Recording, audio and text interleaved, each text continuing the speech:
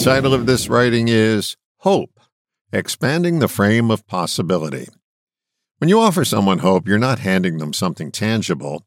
You're expanding the frame through which they view their situation. I have not been a big fan of hope in the past. The question I would ask hopers was, if you spit in one hand and you hope in the other, which hand will fill up first? I'll still ask that question, but only of people who are expecting someone else to do the work that they need to do. The people who would not benefit from my question are the folks whose limited vision is causing them palpable distress. These are the people who can only see one outcome, usually the worst.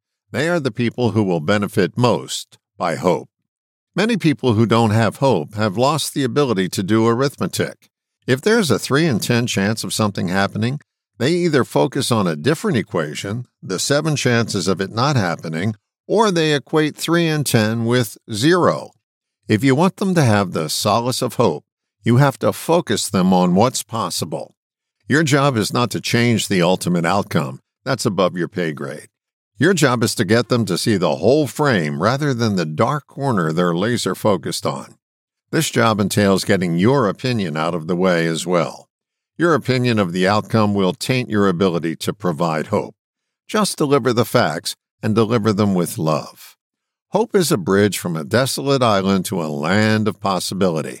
Help someone build that bridge, and you've given someone the intangible that can make life more livable. Don't ever offer false hope. It serves no one, and it can be smelled a mile away. But when there is a chance, make every effort to expand possibilities. The trip from hopeless to hopeful is paved with possibilities. All the best, John.